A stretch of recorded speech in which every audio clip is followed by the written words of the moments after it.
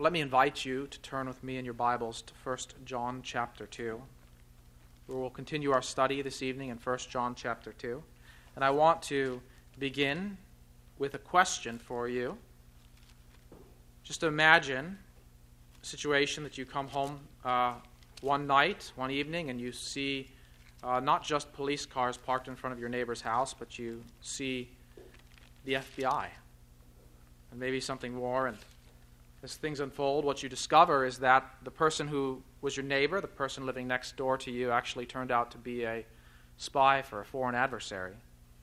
And you walk into your house as you find this out, and you remark to a family member, you know, you never really know someone. See, that person blended in. That person seemed like a normal neighbor, the kind of person you'd expect to live next to, and yet all along, it was a fake. It was a facade. That person was pretending. Well, this evening, as we look at 1 John chapter 2, we're going to take that illustration and then turn it around, not asking the question about how can we know about others, but how can we know about ourselves? That is, how can we know that we know Jesus and that we are known to him? And you see, the difference is that in this situation, we become potentially like that spy next door. If we're not really in Christ, if we're not really known to him, if we don't really know him. Or we are not like a spy, but we're actually genuinely the neighbor. We're genuinely a person who knows Christ and is known by him. And the question is, how can we know? How can we discern this in our own lives? Just as with that example of the spy next door, you want to know, how could I have seen this coming? Well, as we look in our own lives, how can we know that we know Christ? So if you found your place in 1 John chapter 2, would you follow along with me beginning in verse 3? And I'm going to read to verse 11.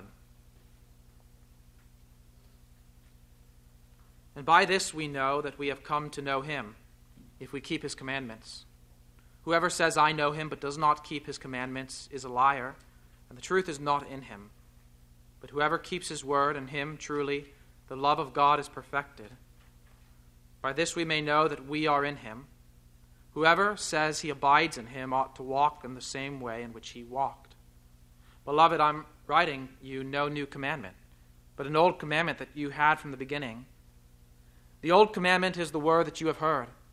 At the same time, it is a new commandment that I am writing to you, which is true in him and in you, because the darkness is passing away and the true light is already shining. Whoever says he is in the light and hates his brother is still in darkness. Whoever loves his brother abides in the light, and in him there is no cause for stumbling. But whoever hates his brother is in the darkness and walks in the darkness and does not know where he is going, because the darkness has blinded his eyes. Our Father in heaven, we come to you this evening and we ask that you would encourage us through your word, that you would assure us through your word, that you would cause us to be encouraged to know that we are in Christ and Christ is in us, if indeed we hear his word and we receive it and we keep it. Father, we know that you've given us this letter from your servant John so that we might know that we have eternal life. So we pray that you would write it in our hearts in such a way that we do, in fact, go away from here encouraged and assured of the life that we have in him. We pray these things in Jesus' name. Amen. Well, let me ask you to turn to 1 John 5, to the end of this book, and I want to give you some context for our text this evening. In fact, the verse that we're going to read in 1 John 5:13 is relevant for all that we're reading and all that we're looking at as we proceed through this letter. Because here at the end of this letter, John tells us why he has written these things. He says, I write these things to you who believe in the name of the Son of God, that you may know that you have eternal life. The purpose for this letter is that we might be assured that we have eternal life. And there, John speaks about knowing something in terms of knowing a fact, knowing that, yes, indeed, those of you who have come to Christ, those of you who have persevered in faith, those of you who have remained, you have eternal life. And John wants us to know that we can know this, that we can be assured of this fact. And one of the ways that we are assured of this fact, as we see in 1 John 2, is that we are assured that we in fact know Jesus, that we know God through Christ, to put it more clearly.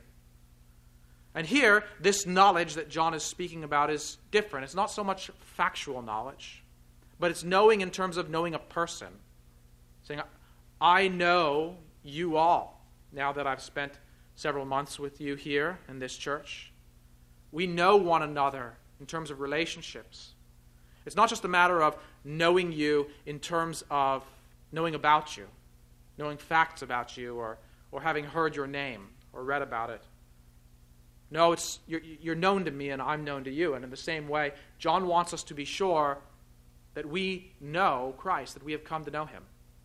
And in this way, we're going to know in terms of factual knowledge that we have eternal life by knowing that we are in him. And so he begins by giving us a test. How might we know that we have come to know God? How might we know that we have come to know God through Christ? The answer is if we keep his commandments. You see, here John gives us a simple test. The person who knows God is one who keeps his word, the one who follows his commandments. Now, what comes to mind when you hear that phrase? When you hear the phrase, keeps his commandments? Probably your mind runs to the Ten Commandments. Maybe you think of the Mosaic Law in its entirety. And you're starting to wonder, what exactly does he mean in terms of keeping his commandments? You look at your own life and you recognize that you, and I can say this of myself, of course, too. We can all say this of ourselves. None of us has fully kept God's law. None of us keeps God's commandments perfectly. Is he saying then, is John telling us that we know that we've come to know Christ if we've begun to live that perfect life in full obedience to everything that God has commanded? Certainly not. For that would invalidate all that he wrote in chapter 1 about confessing our sins, about making a practice of confessing our sins.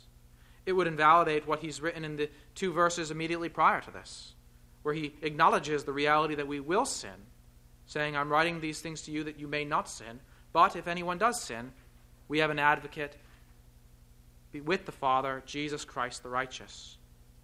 No, what John is saying is that the pattern of our life is one that is marked by obedience to Christ's commandments. Even though we will fail, and even though we will stumble, as Christians, we know that we have come to know Christ because we begin to live in accordance with his will and his word as it has been revealed to us. It becomes a new pattern of life. This is a way that Jesus spoke with his disciples in the upper room before he went to the cross. Turn over with me to John chapter 14. And we're going, you might as well hold your finger here in the Gospel of John, because we're going to be back and forth as we see that much of what John writes in this letter is taken from the things that Jesus taught his disciples in his final hours with them before the cross. Well, here in John 14, we see the same idea. In verse 15, Jesus says to his disciples, if you love me, you will keep my commandments. And I will ask the Father, and he will give you another helper to be with you forever, even the Spirit of truth, whom the world cannot receive because it neither sees him nor knows him. You know him, for he dwells with you and will be in you. And John goes on a little bit later down in verse 23 and says something very similar. Here, Jesus is answering as Judas, not Iscariot, asks him a question, where Judas says, how will you manifest yourself to us and not to the world? He says again, if anyone loves me, he will keep my word. My Father will love him. We will come to him and make our home with him. Whoever does not love me does not keep my words, and the word that you hear is not mine, but the Father's who sent me. And so you see that in that upper room, in his time with the disciples before he went to the cross, Jesus taught this very thing that John is now teaching us, that the one who responds to Christ's word with obedience is the one who has come to know him. And we're going to see a specific way in which that plays out in our lives as we continue in the passage. We'll get there. But we need to recognize that the very first test by which we know that we have come to know Christ is that our life is changed. We live a new kind of life, not one of perfection, but one where the direction has completely and irrevocably changed. No longer are we directed to the things of this world. No longer are we directed to our past desires and passions. But now, the whole manner of our life has changed as we seek to order it in conformity to the will of our Savior. That's the first test by which we know that someone has come to know Christ. And John gives us a negative aspect of this then in verse 4, or that is the flip side of it. There are those who will say that they know Christ. There are those who will say that they know God. He says, whoever says, I know him, but does not keep his commandments is a liar, and the truth is not in him. We saw in chapter 1 that the one who denies his sin makes God a liar. That is not to say that God becomes a liar. Rather, that person makes him out to be a liar. But that person is committing a grave sin by denying his own sin, because he's saying that what God has said about me, that I'm a sinner, is false. He's essentially, what John says is there, he's accusing God of lying. Well, here we see something a little bit different but related. This person who makes God a liar, now in this case, becomes a liar himself. If someone says, I know God, but that person does not keep God's commandments, that person is a liar. And again, here we don't talk about perfection. We talk about that settled pattern of life whereby someone says, I don't care what God's word says. I'm going to live my life however I want, however I please. No matter what that person knows in terms of doctrine, no matter how much of Scripture that person knows, that person does not know Christ, because that person has rejected that word, no matter how much of it that person knows. We see a similar idea in Romans chapter 6. There in Romans chapter 6, Paul says this at the beginning, what shall we say then? Are we to continue in sin that grace may abound? That is, are we to simply embrace a life of wanton sin so that we might receive more grace from the Lord and God might be glorified by this? And the answer Paul gives in verse 2, by no means. How can we who died to sin still live in it?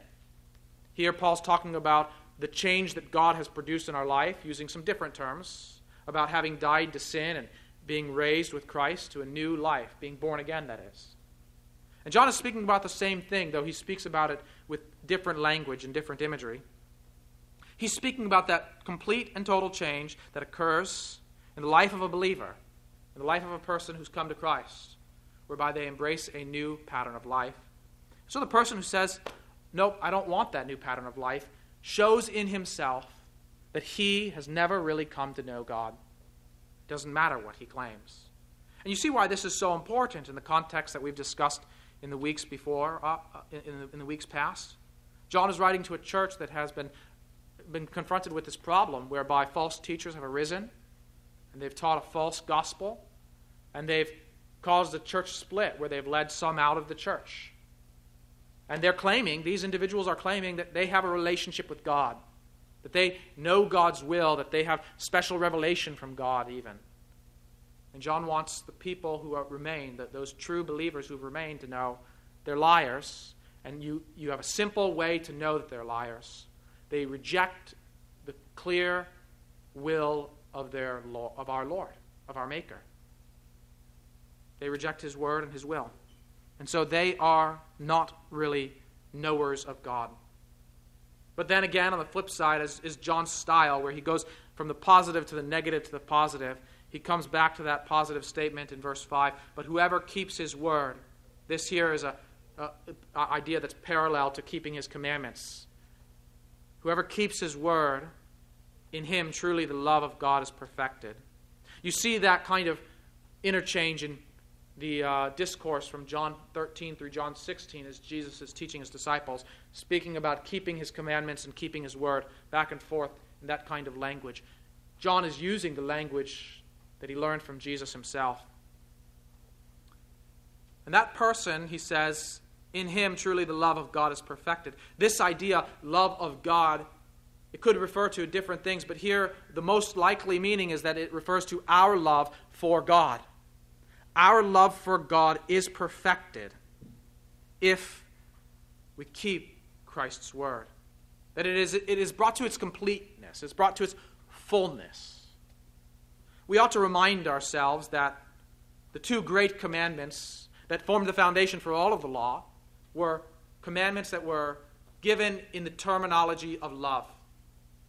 Hear, O Israel, the Lord your God, the Lord is one. You shall what? Love the Lord your God with all your heart and all your soul and all your mind and all your strength. The second great commandment is, you shall love your neighbor as yourself. The whole law was undergirded by this idea that the life that is pleasing to God is a life that is marked by love. And this, too, is true in the New Covenant. Here, we see that first idea of love for God. The person who keeps God's word, in him, the love of God is perfected. And that's what we heard Jesus teaching in the Upper Room Discourse. The one who loves me will keep my commandments. Again, by this we may know that we are in him. Here again, he uses a different phrase, a different manner of speech to convey the same idea. Knowing him is the same as being in him, being in God and having God in us. That is the characteristic mark of the Christian life, that we have come into a relationship with Christ that can be described as union with him, as being in him and him being in us. That we have the Spirit of God within us, that God works in us. That's what Jesus was saying in that upper room when Philip said, how will you show yourself, how will you make yourself known to us but not to the world? And Jesus' answer concerns the fact that he and the Father will come and he will make his home with his disciples in us and we in him. That's this newfound relationship that characterizes the Christian, one that is marked by union with the triune God. And so we know that we're in him if we abide in him.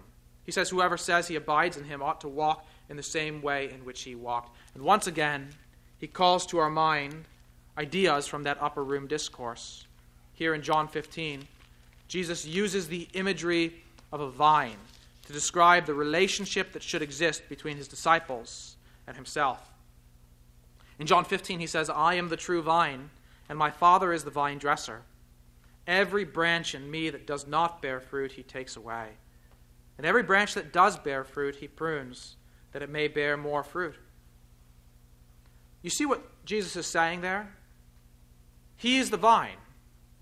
And if we are in him, we ought to be like branches on that vine that produce fruit, grapes or dates or something pleasant, something good. And the fruit is the obedience to Christ's commandments. That ought to be the characteristic of our life if we are in him, just as a branch that is in a vine ought to be fruitful. And if that branch is not fruitful, what does the vine dresser do? He comes and he removes that one so a new one may grow in its place and be fruitful. You start to begin to see why the Christian life must be characterized by obedience. Because it's not just about knowing Jesus from afar. It's a knowledge of him that is also characterized as being in him. And so he tells us to abide in him. In verse 4 of chapter 15 in John's Gospel, abide in me and I in you, as the branch cannot bear fruit by itself unless it abides in the vine. Neither can you unless you abide in me. And so John again takes up this language of abiding, saying that whoever says he abides in him ought to walk in the same way in which he walked. Now we need to make sure that we have the proper relationship here, the relationship between root and fruit. It's important to recognize that this language conveys the fact that we don't produce the fruit. We don't do it by our willpower. We don't do it by our strength. We don't do it by our wisdom. We don't do it by our strong commitment. God is the one who produces the fruit in us. The fruit comes from being in the vine, from abiding in Christ, and it is a necessary result of being in him. And so the fruit in our life, the obedience that we exemplify in our lives, that is not the thing that qualifies us to be in relationship with Christ.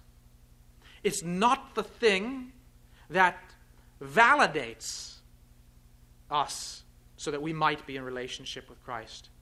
It is the proof, the evidence that we indeed are in relationship with Christ. But we come into that relationship by grace and grace alone, through faith. It's important to see that and have that relationship right in our minds. John is not teaching a gospel of works. John is teaching a gospel of grace, and one of the ways that we see God's grace play out in our lives is in the fruit that God produces in our lives. That is the obedience of faith. And so John calls us to live this kind of life that is characterized by abiding in Christ, life that is characterized by knowing God, life that is characterized by keeping His word and His commandments, but not in our own strength, but by abiding in Him and by trusting that He indeed is in us. And as we do this, then we're reminded that if we abide in Him, we ought to walk in the way in which He walked. Just as a branch in the vine doesn't produce fruit that's alien to the vine, a vine that would normally produce grapes, and a branch in that vine should not produce figs. No. The branch in the vine that produces grapes ought to produce grapes. We ought to walk in the way in which Christ walked. And when we think about that, and when we reflect on that, then we begin to see what it is that John means when he calls us to keep his commandments. Though Christ did fully and perfectly live his life in accord with the Ten Commandments, and though he did fully and perfectly live his life in accordance with the law of Moses, fulfilling it in every way, John does not seem to have those things in mind. Because what we see then in verse 7 and following also, once again, refers us back to the things that Jesus taught in that upper room. Rather, what John seems to have in mind is the new commandment that Jesus gave to his disciples during that period of instruction, namely, that they should love one another. You'll find this in John 13. John 13, right at the head of this upper room discourse. And here in John 13, verse 31 and following, we read this. When he had gone out, which is a reference to Judas, Jesus said, "Now is the Son of Man glorified, and God is glorified in him. If God is glorified in him, God will also glorify him in himself, and glorify him at once. Little children, yet a little while I am with you. You will seek me. And just as I said to the Jews, so now I also say to you, where I am going, you cannot come. A new commandment I give to you, that you love one another, just as I have loved you. You also are to love one another. By this all people will know that you are my disciples, if you have love for one another." And then think about this then. We're told that we ought to walk in the way in which he walked. And we're told that we have this new commandment, that we love one another. And when we consider the life of Christ and we say, what is the way in which he walked? The word that should come to our mind above all other words is love. Love was the manner of his life. In this we know love, John will tell us. Not that we loved him, but that he loved us, gave his life for us. Christ's life from first to last was characterized by love for others. So when John speaks about keeping the commandments of Christ, ultimately he's speaking about that command, that new commandment, that we love one another. This commandment, of course, as I've already said, sums up the whole of the law. Love for God and love for neighbor, that's all of it. And every other commandment flows out of that. And though we're not bound to keep the law that was given to Moses, we are still bound to fulfill the two great commandments. We just fulfill it in different ways, in a different context, in light of Christ's coming. But we're still commanded to love God and to love one another. But why does John refer to this as an old commandment and a new commandment? He says, I'm writing you no new commandment, but an old commandment that you had from the beginning. Here, most likely, John is not speaking of the fact that this commandment goes all the way back to the law, even though it does, but rather it goes all the way back to the beginning of the gospel testimony that the apostles received from Christ and proclaimed. Those texts that we were just reading from Jesus' instruction to his disciples, when he gave them that new commandment, from the beginning of their discipleship, Christ taught them the way of love. And when they first testified to these early believers, these people who first came to Christ, these churches there, and planted these churches and shared the gospel with them and taught them the way of Christ, they taught them the same thing. They taught them the way of love. And so from the very first moment that these Christians came to know Christ, they were learning the way of love. It was an old commandment to them. And this is an important point because, again, remember, John is writing to a church that has been confronted by false teachers who are claiming that they are the ones who have the relationship with God, and that people should look to them and not to the apostles and not to John. And John's saying, our message hasn't changed. We've been saying the same thing we've always been saying. God is love, and you're called to live a life of love. And that's what we learned from our Lord. So it's an old commandment. And yet the old commandment is a new commandment. The old commandment is the word that you have heard. At the same time, it is a new commandment that I am writing to you, which is true in him and in you, because the darkness is passing away and the true light is already shining. What is John saying here then? How is this a new commandment then? Again, if the law that was given to Moses was founded in the command to love God and to love neighbor, how is this commandment new? Why does Jesus in the upper room call it a new commandment? And why does John here repeat that and say this commandment is new? He gives us the reason right here. The reason why this is a new commandment is what? Because it is true in him and in you, because the darkness is passing away and the true light is already shining. One of the things that we need to recognize about the life in which we live is that we already experience the benefits of eternity. That the age to come, to use this phrase, has invaded this present age. That is, with the coming of Christ, the heavenly kingdom has come. And there's an overlap between the kingdoms of this world and the kingdom of heaven. Now, the kingdoms of this world are represented by the darkness, and they are what? They're passing away. They had their beginning and they will have their end, but that end is not yet. But the kingdom of heaven has already begun. It began when Jesus went proclaiming, "Repent, for the kingdom of heaven is at hand."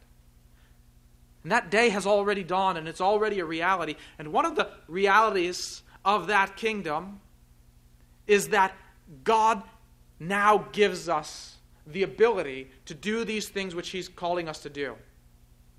You know, under the Old Covenant, when God gave the people of Israel the law, he gave them a clear indication, a clear instruction, a clear testimony that showed them this is how to live in a way that is pleasing to God. But the law did not come with power.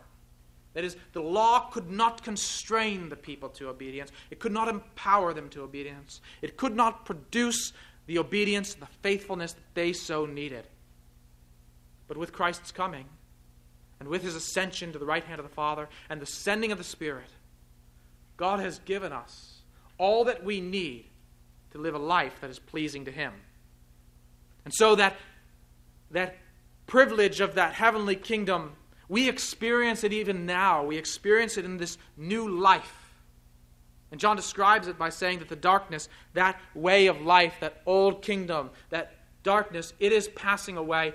But the true light, it's already shining. We already have the power of Christ in us, working in us and through us to bring glory to God our Father. And so this commandment is new in this sense. It's new that we are able to do the things that God has commanded us to do, because God has given us the strength, and He gives us the strength to do it by His grace. It's an amazing reality. It's reflected in this poem that some of you may know. Sometimes it's been attributed to John Bunyan, but we don't really know who wrote it. But whoever wrote it, it reads like this: "Run, John, run, the law commands, but gives us neither feet nor hands. Far better news the gospel brings. It bids us fly and gives us wings." Do you see how beautifully that conveys this new reality that comes with this new commandment to love one another? God gives us the ability to keep His commandments. And so through and through, and from beginning to end, it's a work of grace. And so how does this practically play out in our lives then? Verse 9. "Whoever says he is in the light and hates his brother is still in darkness. Whoever loves his brother abides in the light, and in him there is no cause for stumbling. But whoever hates his brother is in the darkness and walks in the darkness and does not know where he is going, because the darkness has blinded his eyes." Very simply, the thing that differentiates us from the rest of the world, the thing that shows the world and shows us that we are really in Christ and abiding in Him and walking in the light, is the way in which we treat one another, the way in which we share this life together. When our life is marked by love for one another, it's a testimony that Christ is indeed working in us. It's a testimony that we indeed have come to know Him. Jesus told His disciples that by this sign, all would know that they are His disciples, that they love one another. And so He too calls us to live in love for one another.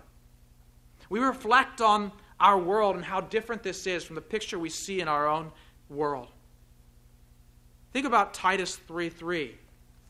We were talking about this passage earlier in the week, some of Matt and I. And here, Paul characterizes the way of the world, the way in which we once walked. And here in Titus 3:3, he says, "For we ourselves were once foolish, disobedient, led astray, slaves to various passions and pleasures, passing our days in malice and envy, hated by others and hating one another." That was the way in which we lived our lives. That was the manner of our life, the way in which we walked, just like everyone else in the world. And isn't it so? When we look at the world, what do we see? We see people who are unable to resolve their disputes, people who are separating from one another over and over again, over every little disagreement, people who declare that they will never forgive someone for the things that they've done to them. We see it in the political realm. We see it in schools. We see it in community leadership. We see it in every aspect of our society. Even when people should agree on everything, they find reasons to disagree and to hate each other. Sometimes those reasons are the most mundane things in the world. And that's the darkness. And in that darkness, God is pleased to let a light shine. And that light is seen in the church. When the people of God live so differently, when their lives are marked by love for one another and not hatred, when they never would consider saying the words, "I'll never forgive that person," but instead they're ready to forgive, and when someone comes to them to seek forgiveness, they've already in their minds committed themselves to forgive. They yearn to be reconciled to their brothers and sisters in Christ. They grieve when they see quarrels and conflicts in their midst. They love. They serve. They sacrifice. They care for one another. And in this way, Jesus says, we will know that we have come to know Him, and the world will know that we are in Him. And so, brothers and sisters in Christ, Let us be that kind of church. Let us be this kind of people. Not a people who walks in darkness, passing our days away in envy and strife. Not a people who have committed our lives to live in a world that is itself passing away, but people who walk in the light that is now shining and the light that will shine forevermore. Let us do this by committing ourselves to live our lives in love. And in this way we might know that we have come to know him and that we have eternal life. Let's pray. Father in heaven, we know that it is only by your grace that we are able to keep your commandments. We know that we have not earned your favor because we're so good at this, for we are not so good at it. But you, O Lord, are gracious, and you are forgiving, and you are almighty, Almighty God, who is able to do all that you please. And so we pray, Lord, be pleased to work these things in our hearts. Be pleased to produce the fruit of the Spirit, that fruit which comes through abiding in Christ. Make it evident in our lives so that all might see and give glory to you. All might see that you are the one who rules in our midst, who is present among us, who has made yourself known to us. Father, we pray these things with grateful hearts, thanking you for every good gift that has come to us. These things we pray, O Lord, in Jesus' name. Amen.